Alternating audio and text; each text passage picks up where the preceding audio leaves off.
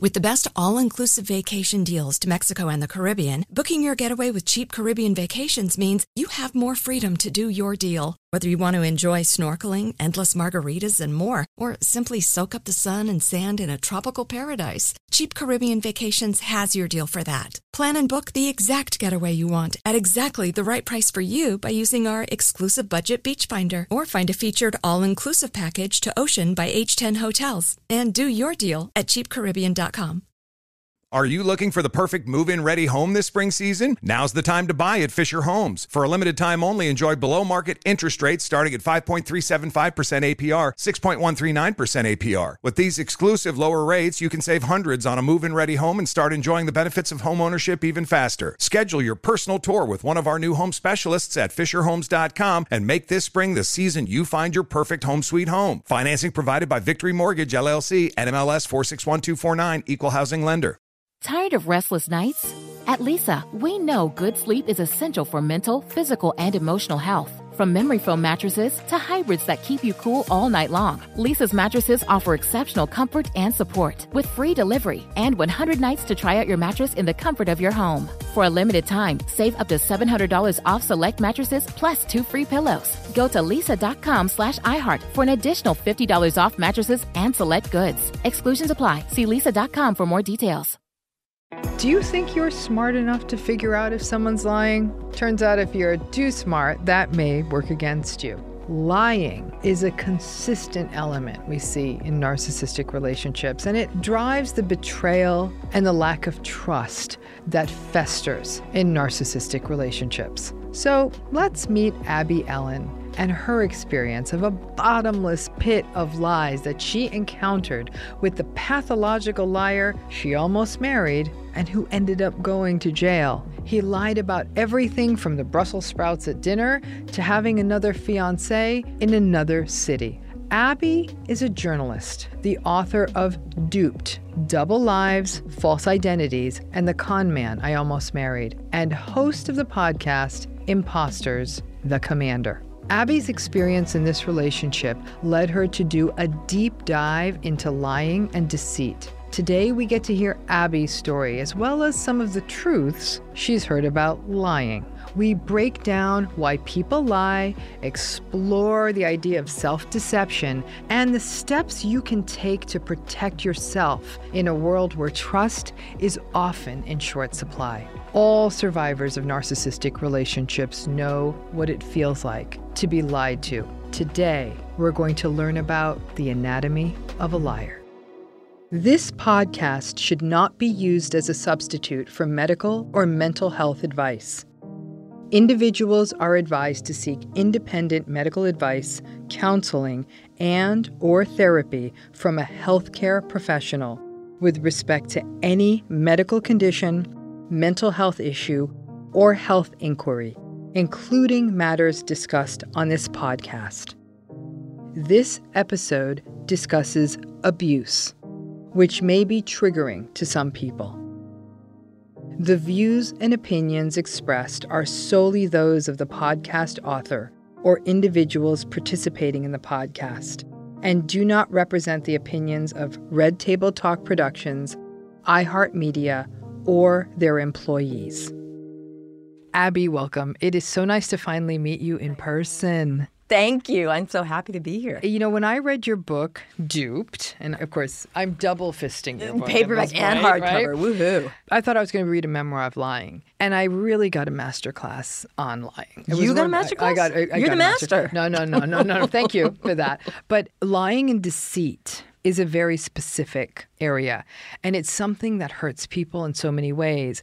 And so today on Navigating Narcissism, lying is very much a part of narcissism, but it goes way deeper than that. And so can you tell us your experience of being duped? Yes, I can. The short version is that I was engaged to a man who was a pathological liar and went to jail. That's the short version. The longer version is that I am a journalist, and I was writing an article for the New York Times that I needed to quote a doctor. It had to do with detox diets, and I needed an expert. And I found this guy who worked at Cedars-Sinai, actually here in Los Angeles, and he was lovely and smart, and we had a conversation, and that was the end of it. And I quoted him. And then the story didn't run for about a year. So I fact-checked with him a year later, and he said, I'm not in L.A. anymore. I'm in Jacksonville at the Naval Hospital. And I said, okay. And he said, I joined the Navy. I rejoined the Navy as a Navy doc. I had been years ago. I said, okay. He said, I'm opening up a hospital for kids with cancer in Iraq and Afghanistan. And I said, fantastic. Keep me posted on that because that's a story. And so he said, okay. And every so often he would write me these notes. They were very strange. They were just filled with medical jargon. I didn't understand them. That was the end of it. Until the end of whatever year it was, he started writing to me more. And it soon became clear that he had interest. So we met. And, it moved quickly. At the time, I was 42. And he was 58. I thought he was ancient. Yeah, right? As I get older, that doesn't seem so old. But he would tell me stories that I couldn't verify. Like he told me he had met his ex-wife when he rescued her when she was held hostage in Iran. And I was like, when were we in Iran? 1970? That wouldn't have made any sense. Or 79, sorry. And he said, yeah, it was a secret mission. You wouldn't have heard about it. And so then he told me that he was held hostage in China. And secret mission, you wouldn't have heard about it. And I was like, what? This is insane. But he had a kid. And his kid, who was 12 at the time, seemed to know all of his father's stories. Like he knew him. And I thought to myself, well, if he's lying to his kid about that, that's like child abuse. Like one day his kid looked out the window and said, oh, there's a black sedan outside. Is that one of your guys following us? Because he had told his kid that the bad guys hated him so much that he had Secret Service following him to make sure that all of his people were okay. So his son knew this.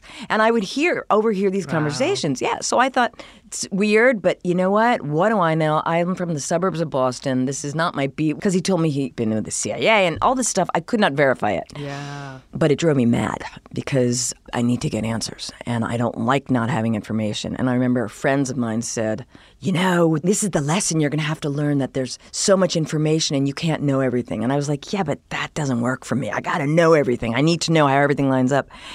So I would ask him questions and he would yell at me. He would say, you interrogate me. You have to trust and you're mistrusting and that's your problem and that's why you have had bad relationships in the past. And so I really thought there was something wrong with me. And so he proposed within 6 months. And I said, okay, sure. And I was going to school at Johns Hopkins at the time to get a degree in international relations. Well, and he was working at the Pentagon for real, opening up this hospital for kids with cancer. And we lived in the Watergate, which makes me very happy because that's like ground zero for deception. So I just love that. Yeah. Irony. I mean, it really makes me happy. But eventually I left him. Because I couldn't verify things. And the final straw, we went out with my parents, and he talked about the Brussels sprouts. And he said they were like the best Brussels sprouts ever. And then we left the restaurant, and my parents were gone. He said, God, that was the worst meal I've ever eaten. I said, why did you lie? Nobody cared. They didn't cook it. He said, I didn't want to hurt their feelings. And I thought to myself, if he's lying about that, he can lie about anything.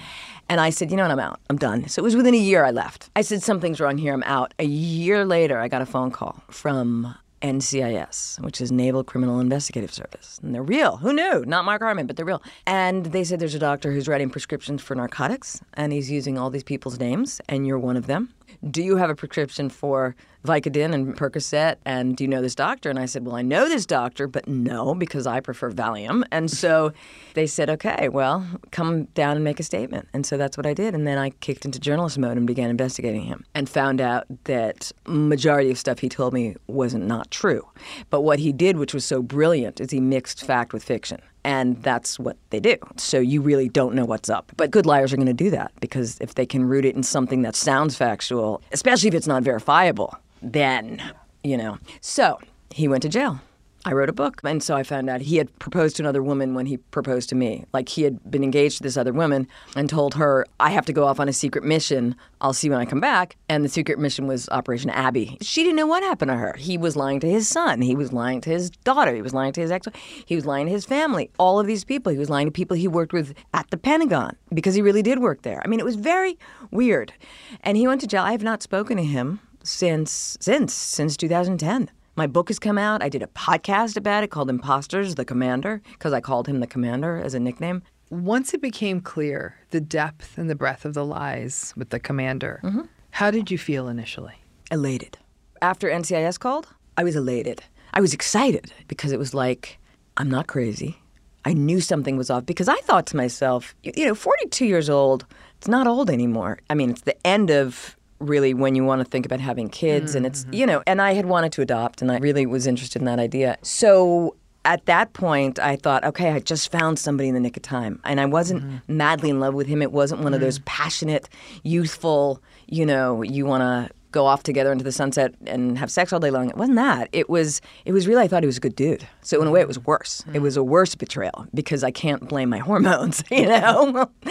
So I really felt elated when Special Agent pulled me up. I was really happy. And my mother kept saying to me, investigate this guy. He had been in private practice in Beverly Hills. The whole time I was with him, she said, who gives up a lucrative position in Beverly Hills in private practice? I wish you could call them. And I thought, yeah, but I can't. That's not like a loving way to go into a relationship. As soon as I got the call from NCIS, I was like calling Beverly Hills. I mean, I was thrilled. So that was how I felt at first. I was really, really happy.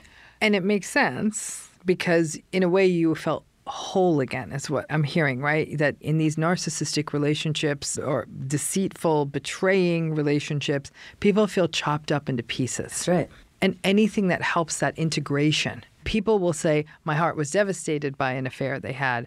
But when I realized that they'd had multiple affairs, I actually started to feel a little better and that it wasn't me. Well, that's it. And when I found out that he had this other woman with whom he was living in Jacksonville, when we moved into the Watergate, he still had bags that he needed to move from Jacksonville to Washington.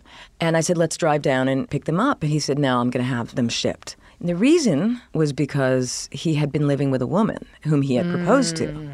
So he didn't want me to find that out. And, you know, it's very hard to parse out the person and the woman and the journalist in me because I knew there was a story there. On some level, there was going to be a story. And I knew I was going to uncover it on some level. And I think in retrospect, and this is a whole other issue, but I think I wanted a career more than I wanted the guy. And this is looking back on it, you know, kind of makes me wonder what my own agenda was, you know, in a way. I want to run with that. Yeah. You're saying that I wanted the career more than the guy. Are you saying that because you stuck in the relationship? You know, he promised these big things. I wanted to change my life at the time. So I went back to school for this, what I call my second useless master's, you know, in international relations at Johns Hopkins. I wanted to really cover different kinds of things that I was writing about. I had written a book at that point about childhood obesity, and I didn't want to do that kind of health stuff anymore. And he promised me a big life.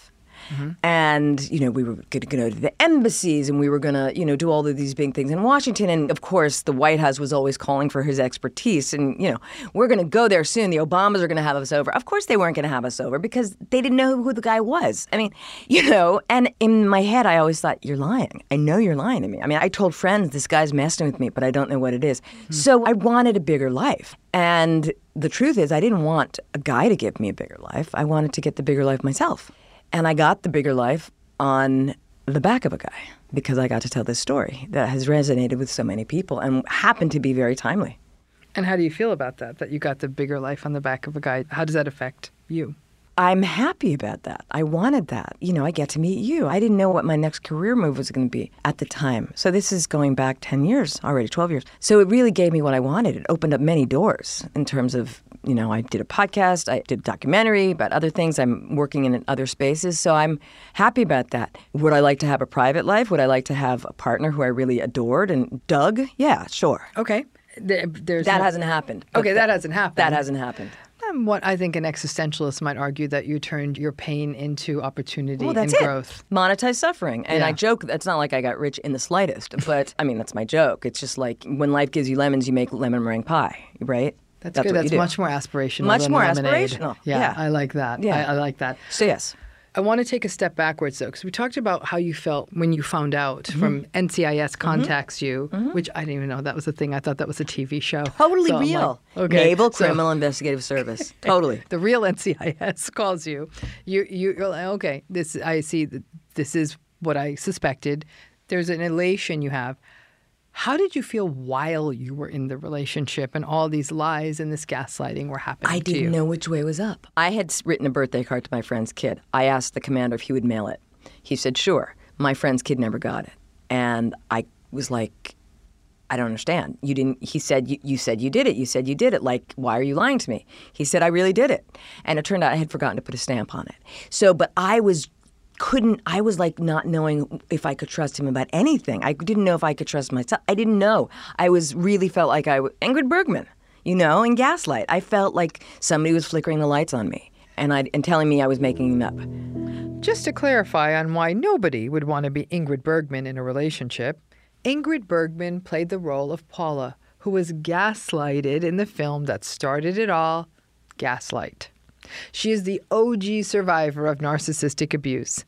The film gets its name from the flickering gaslights that Paula kept noticing, but that her gaslighting partner told her weren't flickering, and that she was paranoid and unstable. And I thought, this might be my last chance at finding a partner, at doing that thing, and he's a good guy. And I thought I was blowing it by being so suspicious. So right there, right to which that's what you're looking for. That's the narcissistic. There you go. That's my gift, Doc. So, but that's the narcissistic relationship right there. What is it about me? It's all here. And the problem is in these relationships, the above the line stuff looks great. Doctor, Jewish, successful, embassies, White House, like it all looks good. It's the below the line that teaches us the narcissism of it all. We feel it. Like, I don't know which way is up. I don't feel comfortable. Those are the things you're saying. Ingrid Bergman, right? No one should ever feel like Ingrid Bergman in a relationship. Well, maybe Casablanca. But it would be nice if we looked like her. Right? Yes, right. Maybe Casablanca, Ingrid. But even then, that didn't quite work out. Didn't work well. So all of that's happening. That's below the line. Above the line is this looks great, and so you call yourself suspicious. Yeah. I thought I was suspicious. And again, what he would always do is malign his ex-wife. Of course. It's always the ex-wife's problem. Yeah. I didn't know he'd been married twice before. I found the ex-wife. And then I found out, of course, he never met the second ex-wife in Iran. He'd never been to Iran. She'd never been to Iran. They met in medical school. And he left his first wife for the so all these things. And NCIS contacts you. So now you're feeling, again, more whole. You talked about feeling happy, okay, and elated. What other feelings were you having? Relief. Okay, relief. I felt relieved. I was just like, okay, I'm not crazy. I'm not imagining things. I didn't just blow the best thing that ever happened to me because this is not a reliable person. This is not a reliable narrator. This is a really screwed up individual. In that way, you got a gift that a lot of survivors of these relationships don't get. I know that. They live in regret for years. Did I make a mistake? Is this new person getting the better version of it? Did I give up on whatever it was? In your case, it might have been embassies, and someone else is just, did I give up on the secure home, the this, the that? And so they don't get the NCIS moment. I know they don't. And I think that's one of the reasons that I was able to write a book. And I don't feel like a victim. I don't even feel like a survivor. You know what? I feel like a sufferer. I feel like I suffered something.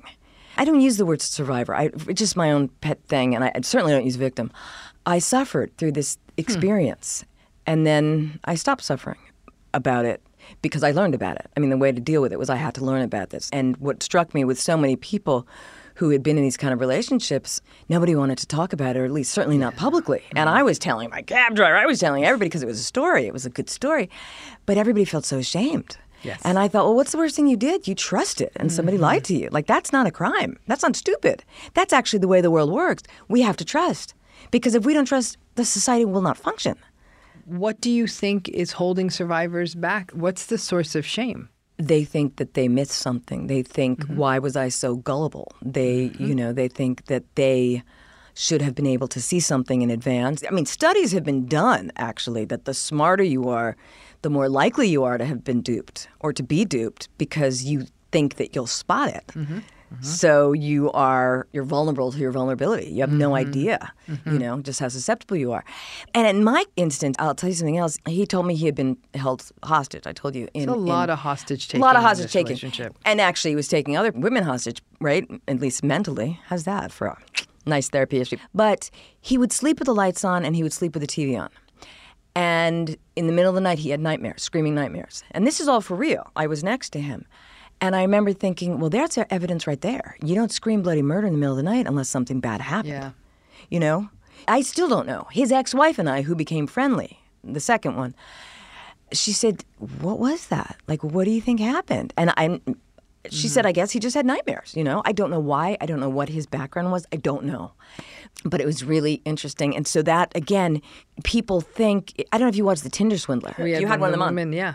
So they thought they had evidence. This guy, they met. I mean, so then you do your due diligence And you think, okay, I'm looking at all the ducks and they're all seeming to be lined up. And then you realize they're not. You think, well, how do I trust anything?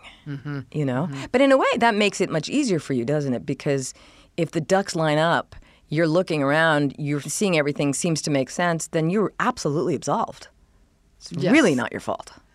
Right, and I'm going to make the argument it never was your fault in the first place. You know, that's, you know, I think that the challenge is that people are looking for that fault to get lifted, well, right? And I think there's also people, you know, why do people feel such shame? Because nobody wants to be taken for a ride. No. I didn't lose any money. In fact, I was living for free. So, you know, I did okay. People who've lost a lot of money, I mean, that's really heartbreaking. But what's interesting is that the people I know who've been emotionally betrayed and didn't lose money, in a way, feel worse because you understand somebody doing it for money. But you don't understand somebody messing with you for absolutely no reason, just because they're playing chess with your life. It doesn't make sense. You know, what did this guy get from me? If I was going to try and deceive somebody, I mean, I could go to like some heiress. I could go to like some supermodel. Not that he would have gotten one, but, you know, I mean, there was other people than like, you know, a loud-mouth journalist who is going to research the hell out of you. So it was not smart on his part. What do you think he got? He got something. He did. No, I think I can be fun. I can be funny. I think there's a part of him that was intrigued by me. I'm, you know, I think I'm pathologically independent. Maybe he felt that was a challenge to try and rein that in. Who knows? Did you ever stop to think, though, that you are a journalist, you are an investigator, that you are a bigger fish to land if he could deceive you? Yes, I think that's right. What happened when you were in the relationship and you called him out on a lie? He would attack me. Oh, he would attack you. Don't trust. You interrogate me.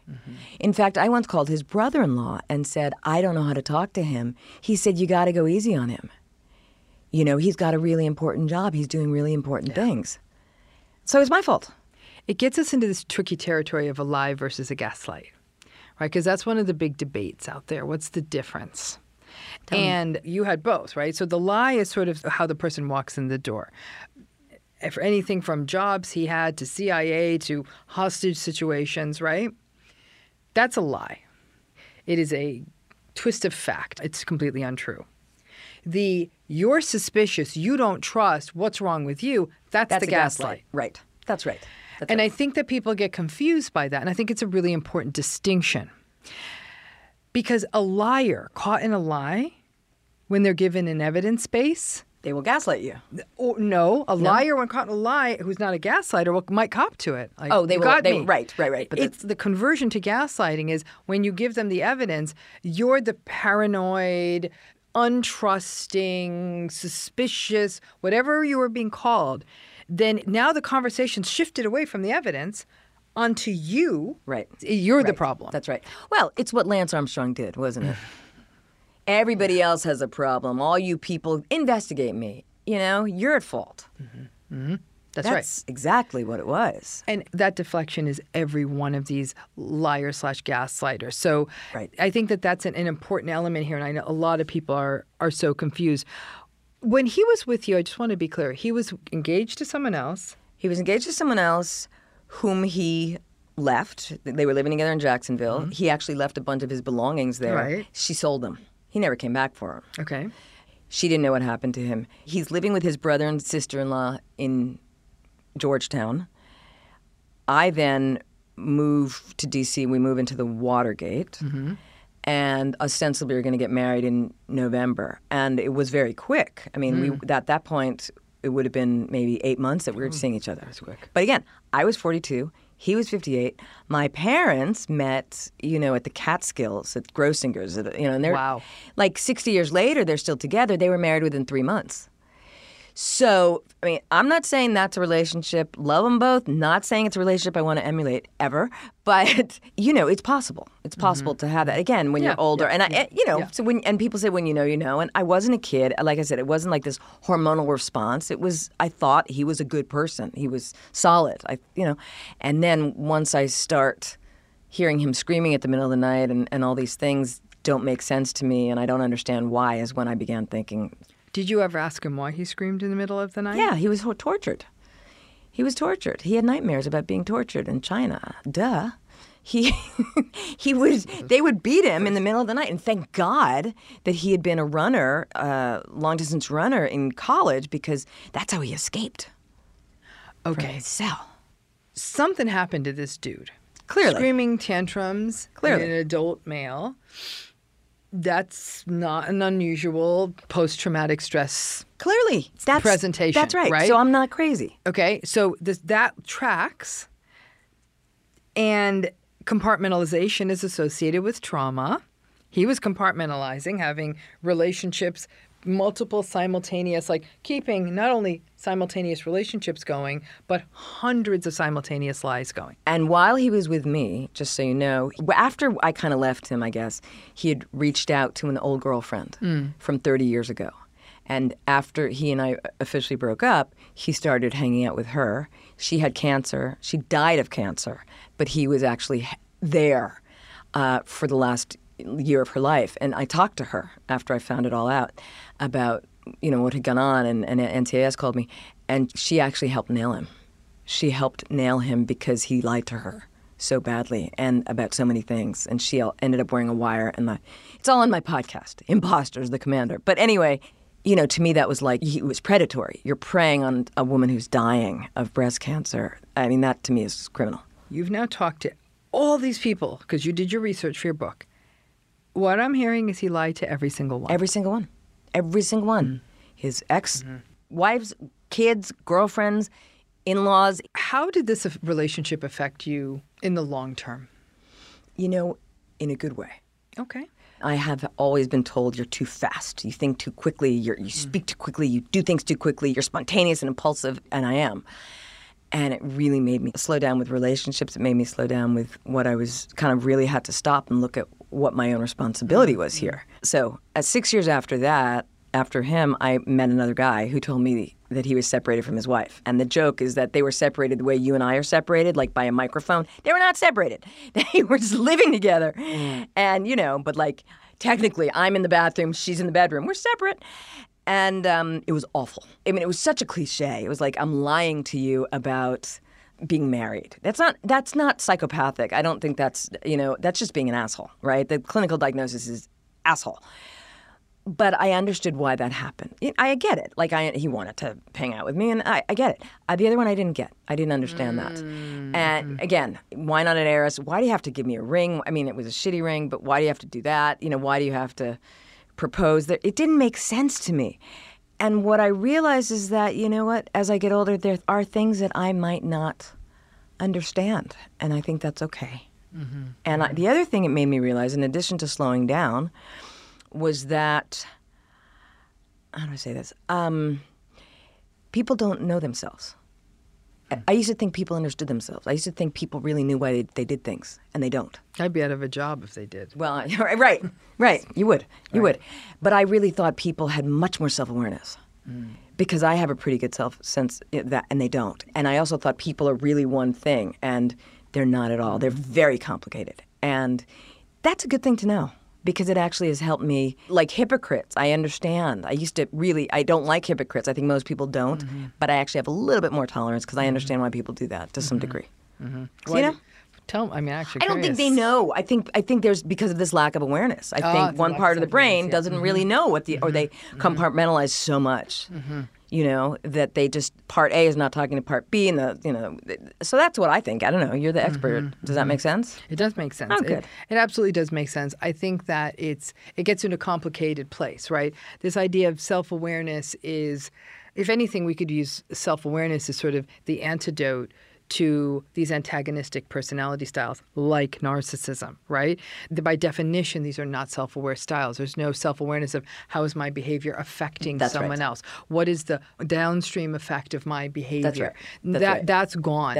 Very little awareness of how what I'm doing could be hurting and affecting another person. That's the core conflict. So, which is to say, when someone lies about being not married and they have a wife at home, or they're leading a double life, or your spouse or whatever, that's narcissistic behavior, is it not? There are people out there who have double lives for lots of reasons. Some people have double lives. Honestly, it wouldn't be unusual to see in a post-traumatic presentation that person is that successful at compartmentalizing to such a level that they're doing these things and are just not thinking about, like they've locked these things up separately with little regard for how this would be found out. I think narcissism is definitely high on the list of differentials because there's a real lack of empathy. If his wife found out that he was walking around saying he wasn't married, there's a complete, no empathic awareness or attunement to what his wife would want. Psychopathy's in the mix because they can outlie a narcissism all day, all night.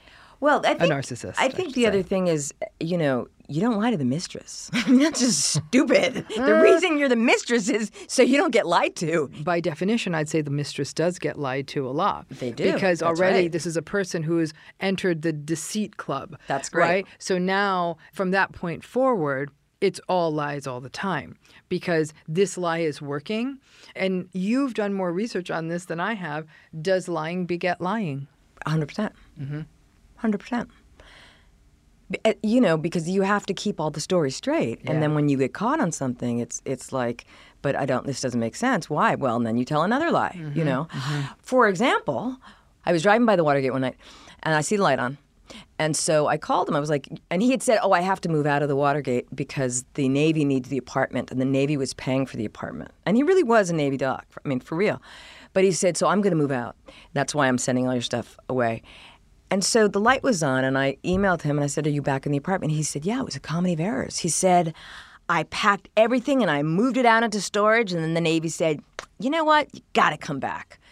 I said, really? I said, well, you know what? My cookbooks are there, and I'd like to pick them up, which is the biggest lie of all, because I don't cook, and I don't like to cook. But I did have these cookbooks because I thought, well, I'm going to be in this relationship. Maybe we'll cook, and, that's what we'll do. On winter nights, we'll make soup, So he's like, all right. And so I went one afternoon just to poke around at the Watergate. And I said, I want to go up to the apartment. I did not have a key. And the guy at the front desk said, you're not allowed up. Specifically, you are not allowed up. Abby Ellin is not allowed up. So I said, why? He said, I don't know. That's all I had here. So I called the guy up, the commander. I said, what's up with that? He said, there was an attack in the building. And they're cracking down on who they will let up. Okay, so this speaks about lying begetting lying. And I thought, what? So I said, okay, fine, right. So he finally lets me into the apartment so I can pick up the cookbooks. And I go there, and everything is exactly as it was when I left, down to a sliver of soap in the soap dish. I mean, it was the dude didn't move out. He didn't even wash it, And I said, you never moved out. And he looked at me straight in the eye, and he said, oh, yes, I did. And that's when I thought there is no discussion. So yes, this lying begets lying. This is my story, and I'm sticking to it, except when I veer to the left and I make something else up. It was just confounding. Okay, I'm going to say one thing here, though, because I want people to understand is that you said something really interesting in your book, a line that jumped out at me, is what no one realized, what I didn't realize then, was that I was in an abusive relationship. I was. Not physically, but emotionally, for sure. It was. It was 100% abusive. And I think those relationships can be harder on some level because at least to other people, they see when you have a black eye. Yeah. Nobody understands. And let's be clear about something. We were talking about shame and why people feel such shame. The rest of the world condemns you if you've been duped. What did you do? How could you be such an idiot? Always. How could you have not known that? How did you not know? Why would you believe that they were held hostage in China? I mean, why would Why didn't you know that they had another family around the corner? I mean, all of these things. In story after story, to that point, when we've had people who have been in these sort of con situations on this podcast, that came up over and over again. And as we'd researched the stories, it was always so striking to me. It wasn't even like a few people were blaming them. I'm almost going with majority. They do. We're saying, well, I wouldn't have been played like that. And I want to say, that means you are going to be played. That's what I'm saying. The smarter you are, the more convinced you are that you wouldn't be taken for a ride, the more likely you will be. Yeah. And that was why I didn't, so many people want to know about their psychology. And that's where you come in. And that's what we're going to talk about next. Right. My session with Abby will continue after this break.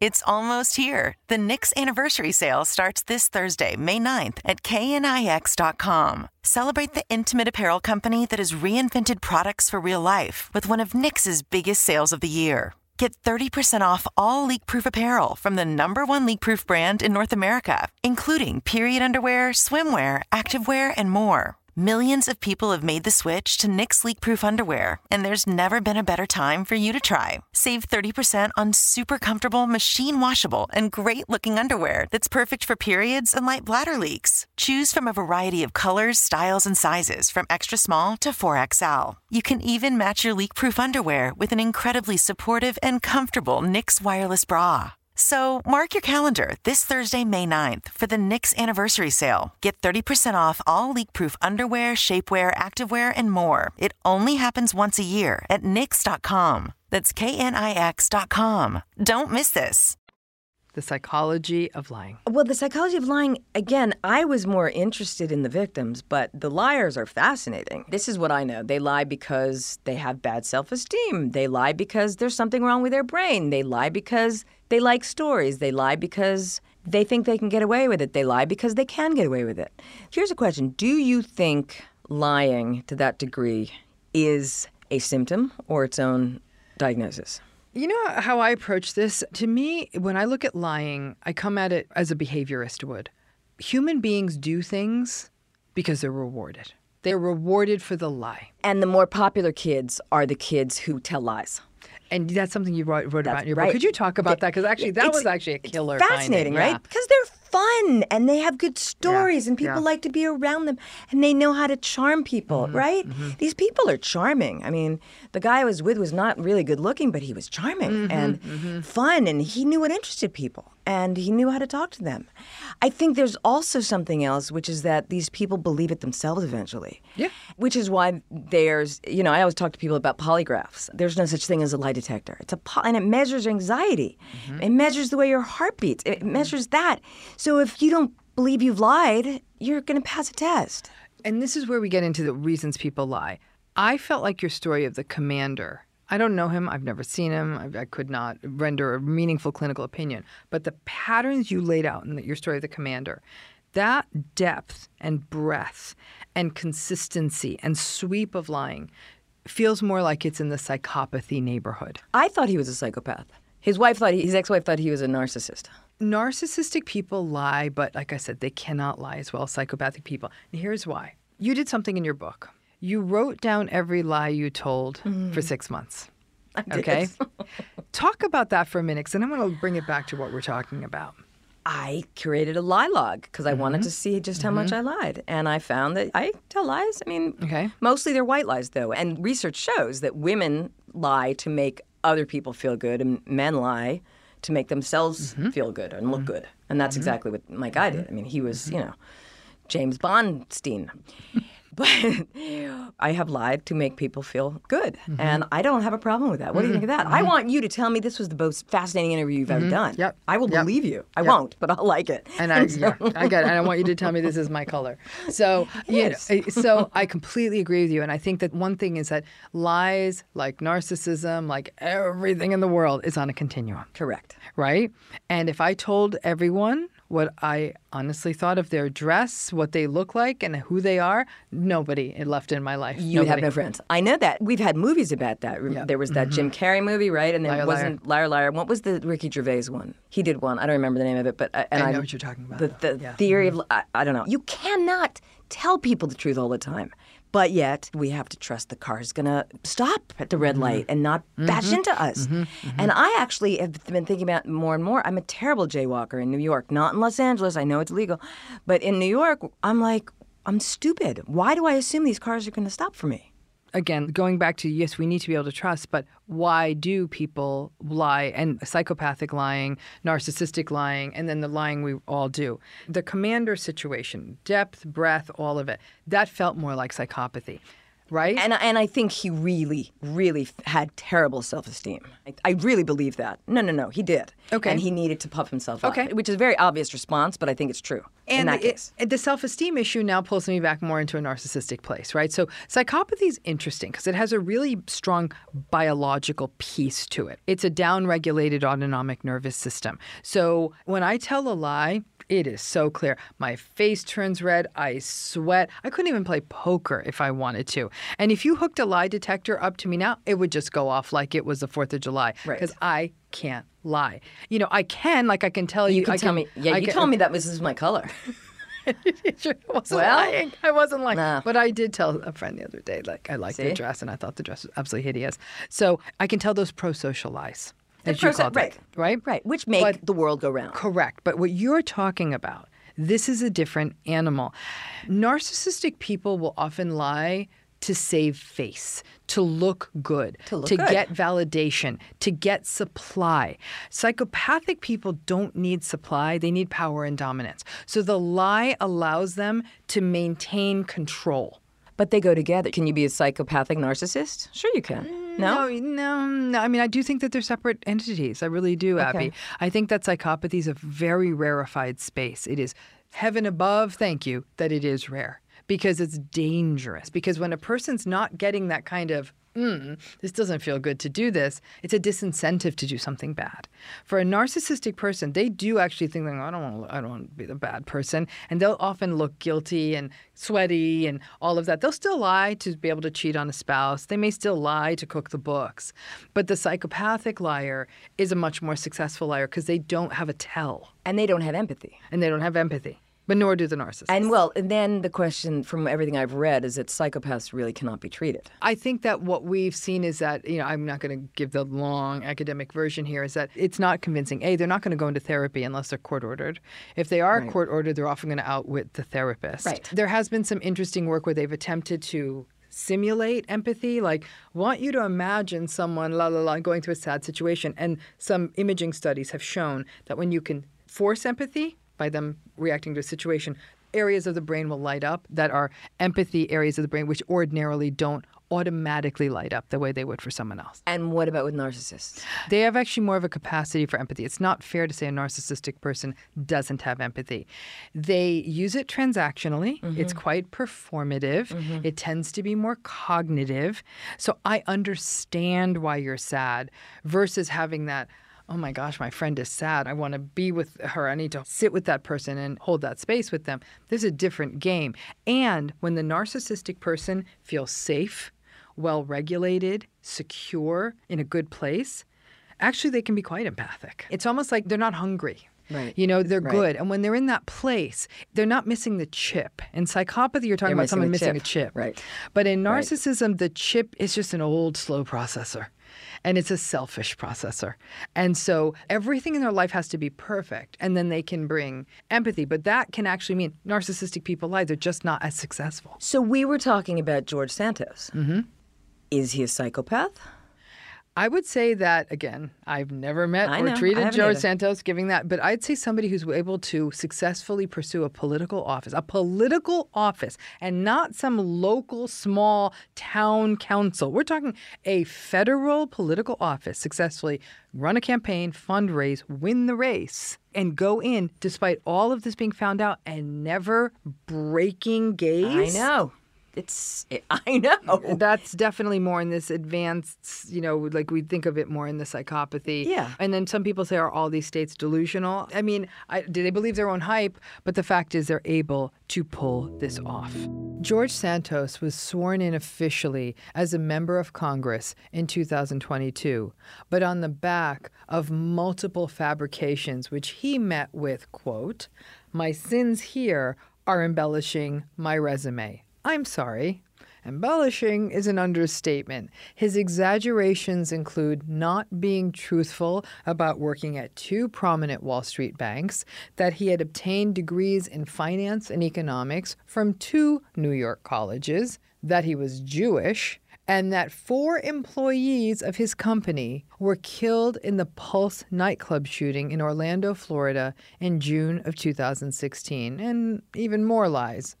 None of these things were true. And yet, that did not stop him from being elected to higher office. I think it is delusional. I think it is psychopathic. And I think it's, were they born this way or were they made? I don't know the answer.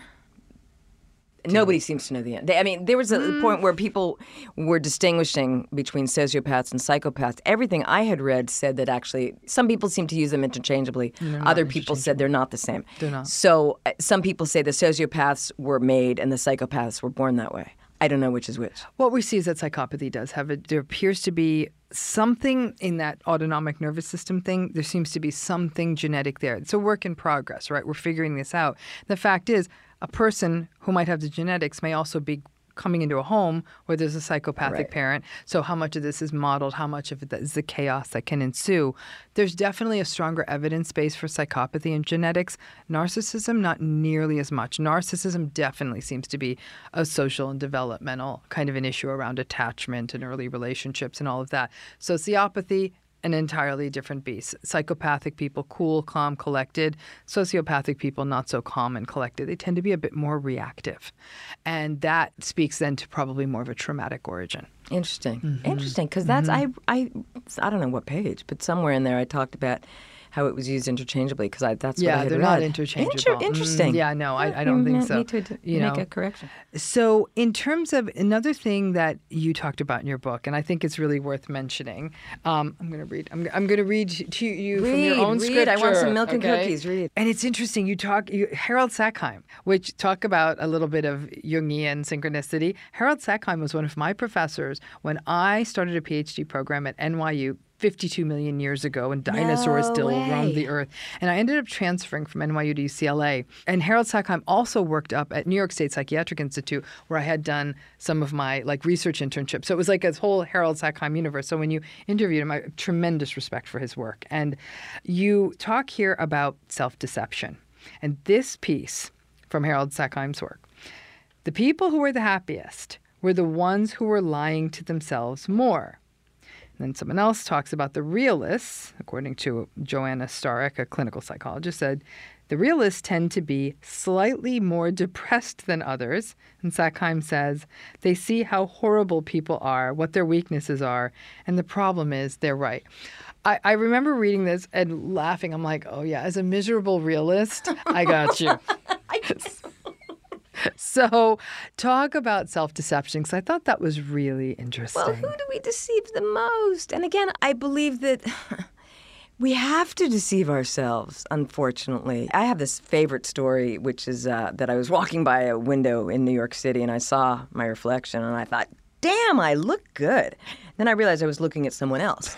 And but I thought, this is good. I wish I hadn't realized that because it would be nice. It's like when you go to and you look in the mirror and it's one of those tall, skinny mirrors and you think, I really look hot.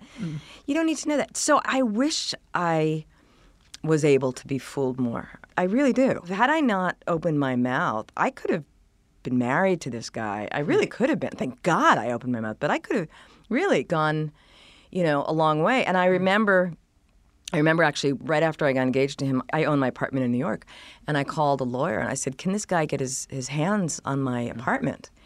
And they said, no, not unless you give it over to him. I said, what about debt? What if he has debt? Do I incur that? They said, whatever he comes into the marriage with, you don't. But whatever after, it's yours. And I remember thinking, that's going to be a problem. Yeah, I think people who live in a state of denial are a lot happier.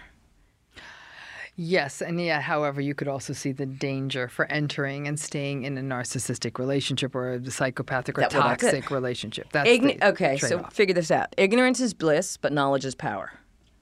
Right. Work that out. Okay, yeah, great. So let's break that down. Okay. Ignorance is bliss and knowledge is power. So the question is, what do you want more, bliss or power?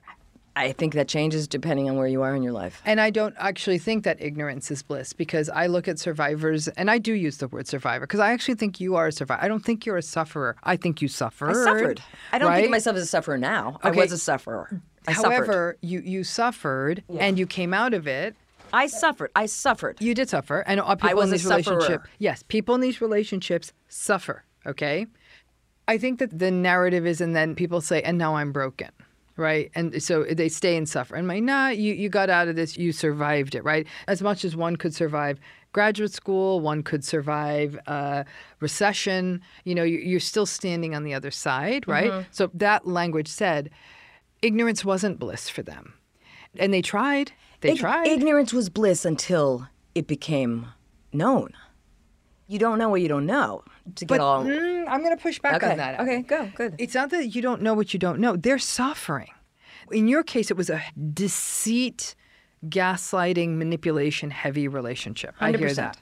For other people, it's the push-pull between really good days and really bad days and blaming themselves for that. Mm-hmm. It's the being compared to other people. It's dealing with the angel at the dinner party and the monster in the car on the ride home. It could be betrayals. It could be infidelities, all of that. They're suffering, okay? They're often trivialized. Their goals are laughed at. They're mocked. They're held in contempt. It's suffering, right? And so this is all happening to them, and they are suffering, but they don't have a name for the suffering. And they don't know why. They don't know why. All they know is, I am so unhappy. I'm not supposed to be. Everyone said we looked really good at the dinner party. I am miserable. Maybe, and I hear this from survivors every time I talk to them, I think, what am I complaining about?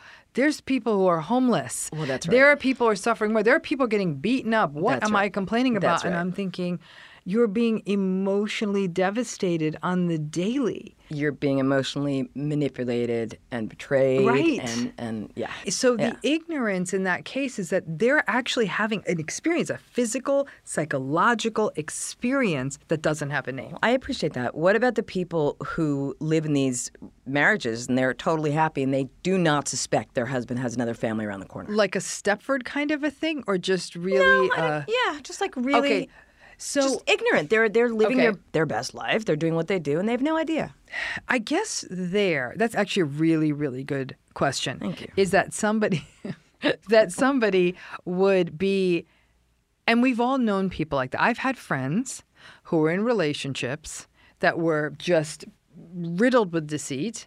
And then there was the moment, somehow something got found out. And I think with internet and the digital age we're in, it's a lot harder to keep a lie covered up, right? But then I have to say that the devastation at that point, it's a different, like in other words, now the blast site, the blast zone is going to be that much larger. And folks in those situations where they manage to not see it sometimes feel after it all blows up, that they're complicit. Well, sure, because then all of a sudden they're like, "What did I miss? Mm-hmm. What did I not see? What did I willingly not see?" Right? Well, yes, right. And it wasn't even willingly. Like again, unconscious processes aren't willing processes, and then we curve into interesting territory around things like culture, Abby. That when there's no option. Divorce is simply not an option. Right. Breaking up a family is simply not an option. That kind of denial, unseeing this, is survival and safety, because to see it and have to stay in it is a very specific kind of hell on earth. Okay. I do think that those things are all operating in terms of how people get stuck. When we have had guests on here, we had one guest in particular, Jen Faison from Betrayed, who perfect life, and then one day comes home to a search warrant on her door, and they watch her husband be taken away, and that was the last time she ever saw him. I did a piece about white-collar wives, and it ran in the Times, and it was about these women whose husbands were white-collar offenders, and the women had no idea, they say. And yet then you uncover the layers a little bit, and they're like, well, I had a reason not to know. And the reason I had to not know or ask questions was because I liked the life we lived. Yes. And I liked the money you made. And I liked the car I had. And, there was, and I think in that sense, there's a sense of complicity because they were. I hear that. And I think that they still don't think it's a sense of complicity because ultimately they weren't committing the wrongdoings. Right? I mean. Well, they weren't committing the wrongdoings. It's so interesting because Bernie Madoff's wife. Yeah, it's a good one. Yeah. I think she knew maybe something was not kosher, but she didn't. Listen, I can barely add. So if I had been married to Bernie Madoff, I wouldn't know what he was doing, but I might say something might not be right here, but I don't really want to know. What I don't know doesn't hurt me. So am I complicit? I mean, that's like a question for the rabbis. I don't know. Yeah, maybe. Maybe. It's a tough one. An analogy I've often used is around magic tricks and magicians, right? Because even adults like going to magicians. It's not kids. And I hate going to magicians because I need to know how they do it. Bingo. Drive me bonkers. Here's the thing. A lot of people go to a magician and they're content to not know how the trick was done. Because once you show how the trick is done, it's not magic anymore. That's right. And I think that you're complicit. Right. Are you complicit? I refuse to believe I was complicit with the guy at Magic Castle. I think you were. That's the contract between the audience. The audience has to be willing to be duped. See, and I wanted to believe the spoon was being bent. You were. Everybody was complicit, but you. Thank you. No. I mean, but the emperor has no clothes. The audience was complicit. Right. Yeah. But then the city, whatever it was, the village. Right. It's an interesting one because then once we know how the trick is done, again, the magic is gone, the charade is over, and that's tricky. And you become the miserable depressive who is no longer living in denial. Harold Sackheim's realist. There you go. Right. And so that's tricky. We will be right back with my conversation with Abby.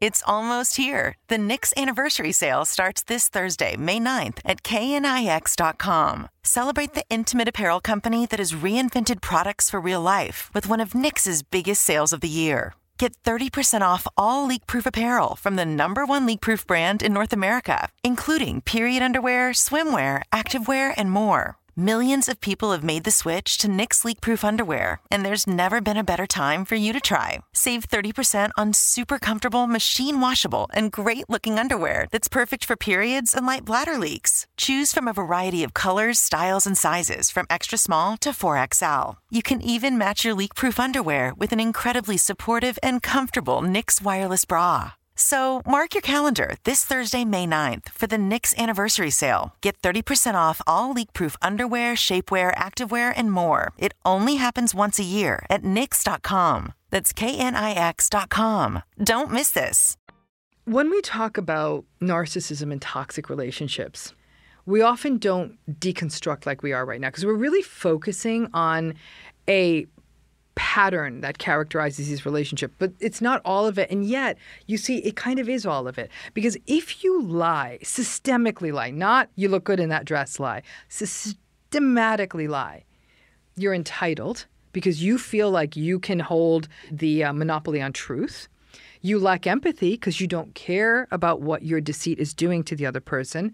You're arrogant because you think you're above all of us. You're grandiose because at some level you must believe your own hype that you are the great, trickster of our time. And you hold the power. That's right.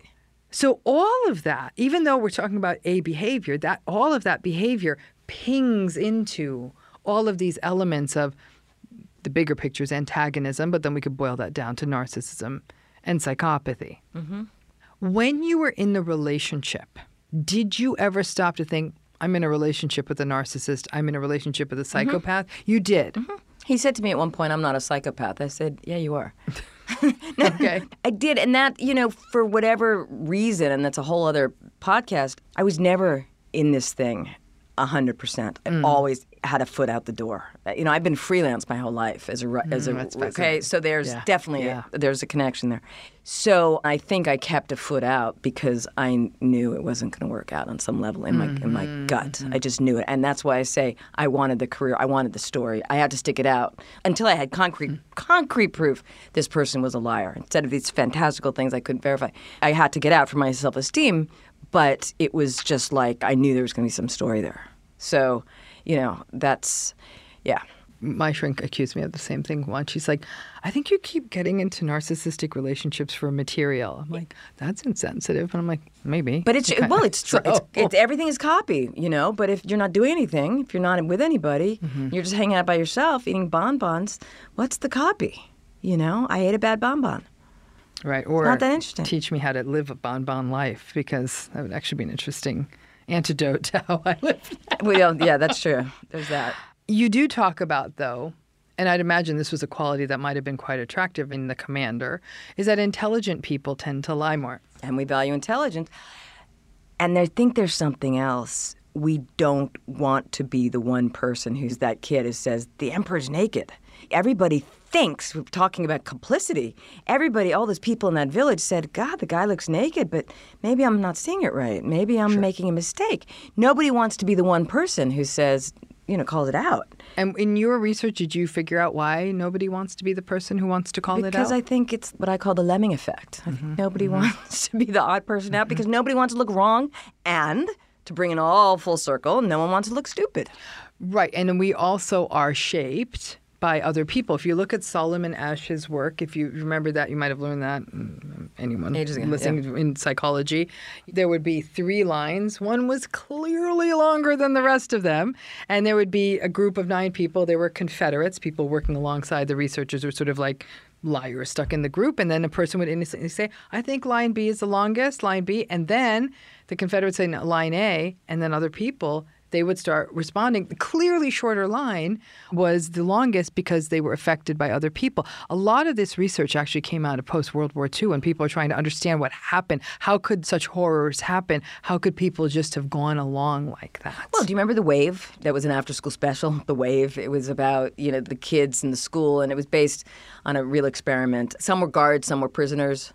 And how? You mean the you're talking It wasn't about, Milgram. It wasn't Milgram. Oh no, not Milgram. Milgram was Zimbardo.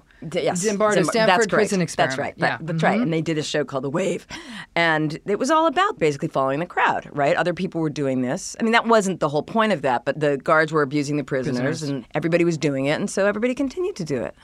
The Stanford Prison Experiment is actually interesting because it really speaks to once we're placed into a role, how we take on that role. Because if I remember correctly, it was Zimbardo randomly assigned Yes, he did. prisoners and guards. So they were. And then I think he shifted it. And so what happened was, though, he had to end the experiment early, right, because the guards became so abusive. But it's just a coin flip on which group you were assigned to be in. That's right. But when we get to this stuff on conformity. They were all doing it because even though some people thought guard A is doing it, guard B is doing it, guard C said, why? That's really bad. I shouldn't do it. But A and B are doing it, so I'm going to do it too. Yes.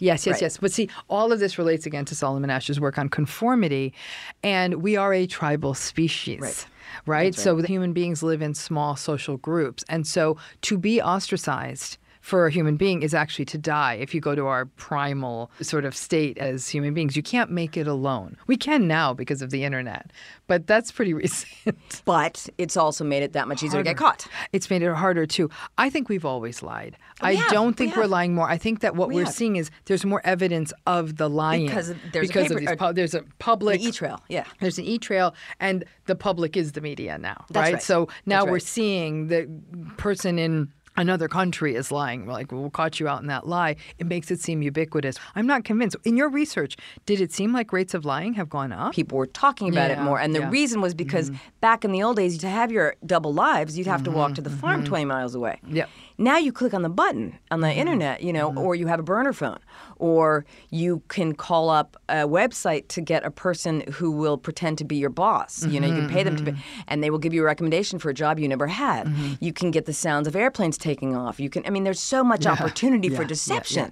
There is so much opportunity for deception. There's that much opportunity to get caught. Yeah. But that's why I think we're talking about it more. But I think that, if George Santos stays in office and nothing happens to him, it's really going to be interesting to see what happens in the world because people are going to say, well, why should I bother telling the truth if this guy is being rewarded for lying? We know he's making shit up, and yet... And my counterpoint to that is going to be because most of us are wired to tell the truth.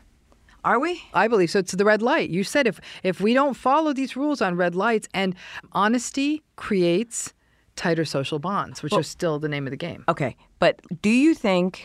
I used to think about this a lot. The Holocaust, World War II. People had to lie to save their lives. Yes, they did. So is everybody capable of that, or are there some people who are not? Everybody's capable of it to a point. I think some people, though, maintaining the lie would become too much of a mental stretch for them. They needed to survive. They needed to survive. Not everyone was able to do it, though. Not everyone survived. But not everyone we can't survived. talk to them because they're not right. here. Yeah. So I think that under survival circumstances, human beings can do things, right? But in general... people prefer the truth because they don't have that commander-like capacity to compartmentalize and keep it all straight. Well, it's easier to tell the truth. It is easier to tell the truth. It is, It but is. there's consequences. And I Right. think That's right. that's the other piece.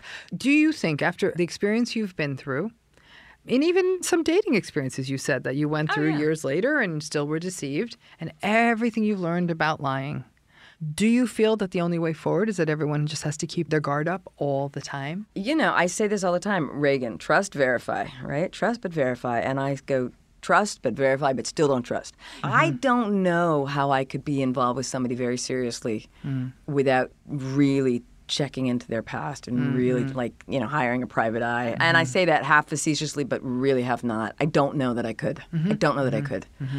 And I don't know if that's so bad. I don't even know if I want to be involved with anybody seriously. I feel like, God, what an emotionally exhausting experience that would be to go through somebody's mishigas. And I don't know. Nah. Do you trust other people in your life? Well, who?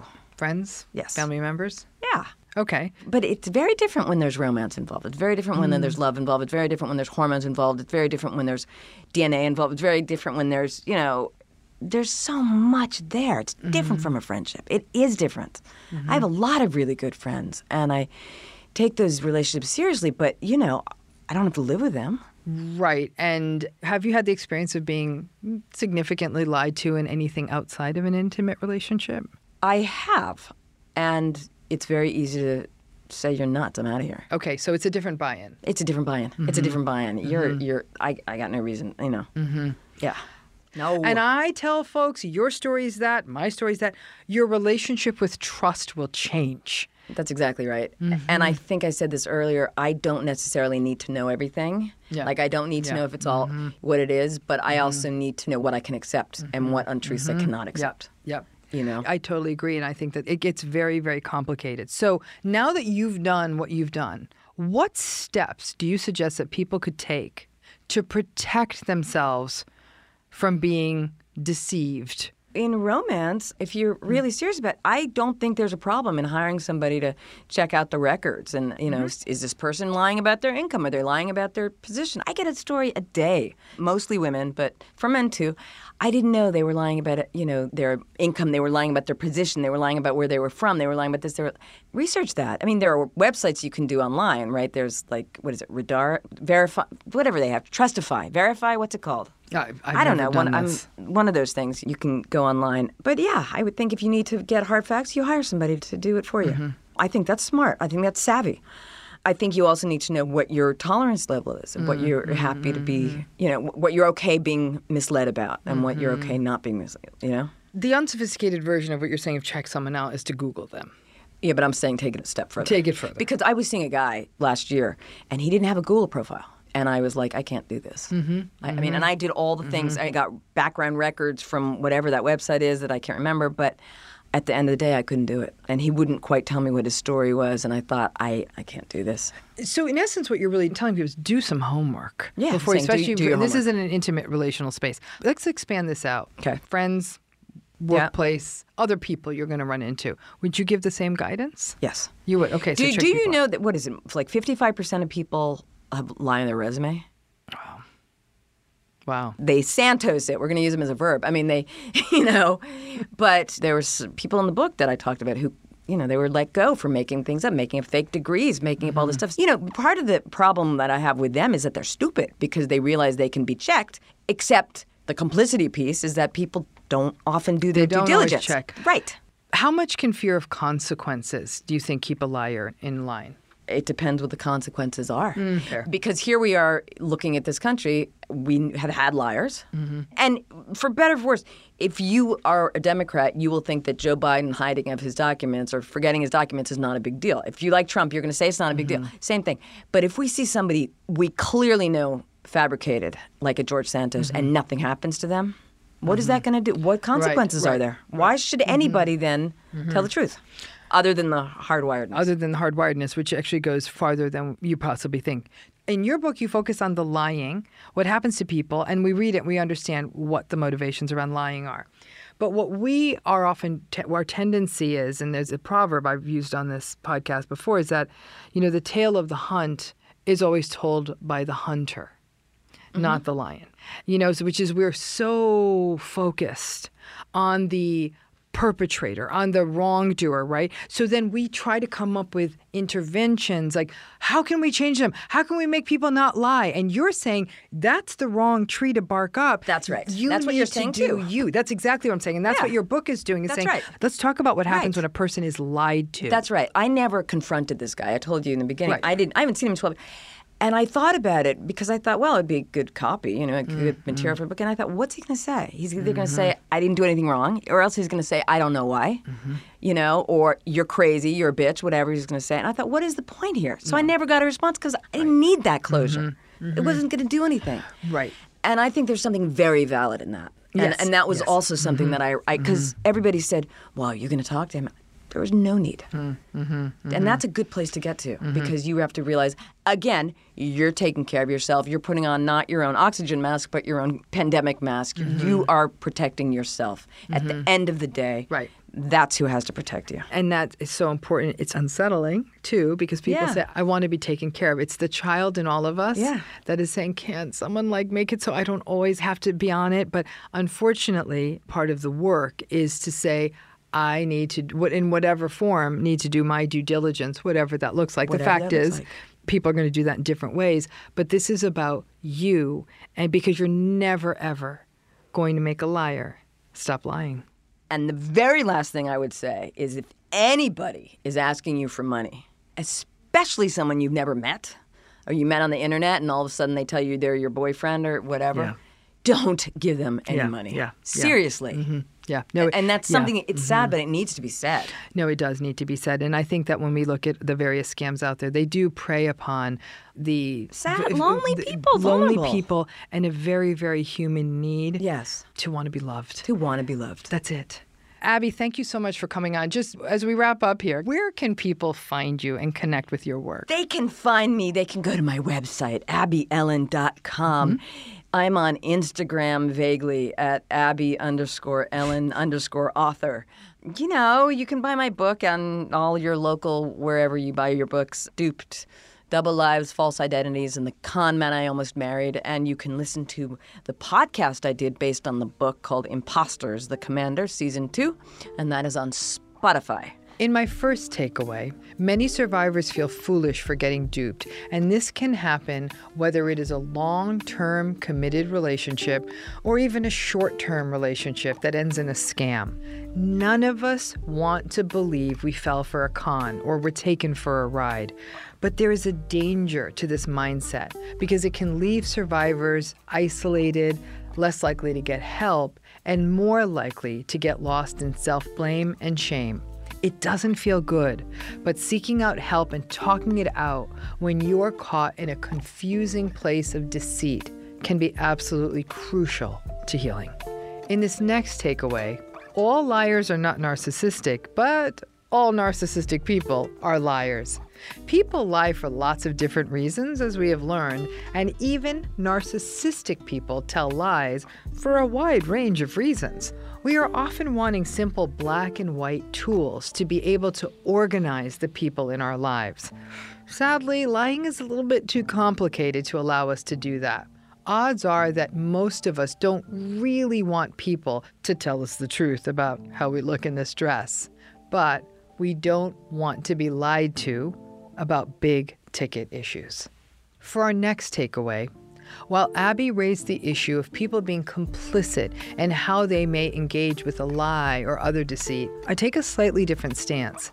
Denial often plays a role, but it is an unconscious process, and it is designed to protect us from information we don't feel able to hear. Complicity implies something more active, of being an aware player in someone else's deceit. For many survivors of toxic relationships, I don't see it as complicity, but rather as a complex mix of denial, confusion, and hope.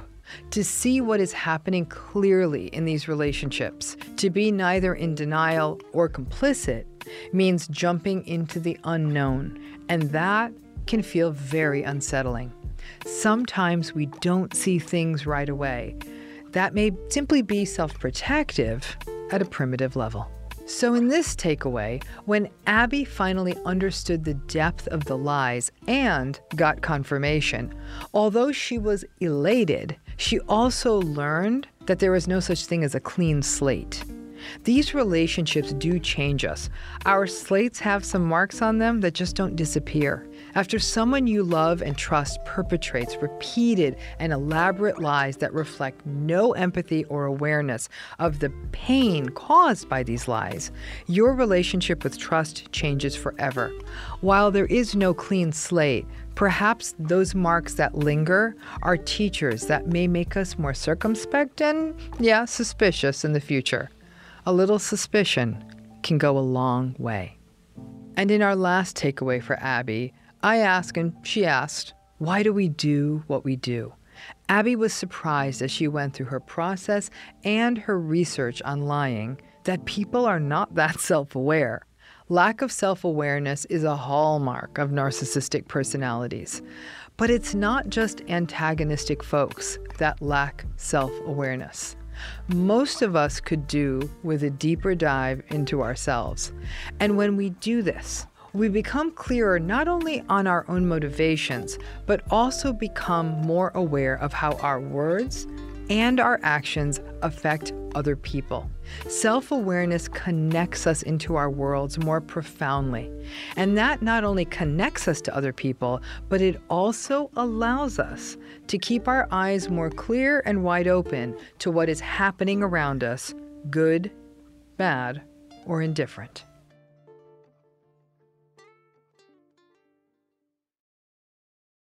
With the best all-inclusive vacation deals to Mexico and the Caribbean, booking your getaway with Cheap Caribbean Vacations means you have more freedom to do your deal. Whether you want to enjoy snorkeling, endless margaritas, and more, or simply soak up the sun and sand in a tropical paradise, Cheap Caribbean Vacations has your deal for that. Plan and book the exact getaway you want at exactly the right price for you by using our exclusive Budget Beach Finder, or find a featured all-inclusive package to Generations Riviera Maya Resort and do your deal at cheapcaribbean.com.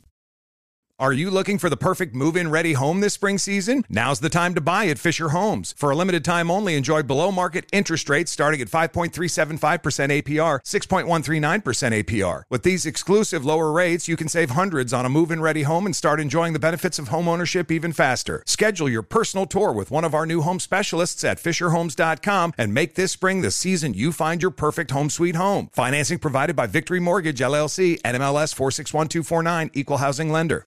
Tired of restless nights? At Leesa, we know good sleep is essential for mental, physical, and emotional health. From memory foam mattresses to hybrids that keep you cool all night long, Leesa's mattresses offer exceptional comfort and support with free delivery and 100 nights to try out your mattress in the comfort of your home. For a limited time, save up to $700 off select mattresses plus 2 free pillows. Go to leesa.com/iHeart for an additional $50 off mattresses and select goods. Exclusions apply. See leesa.com for more details.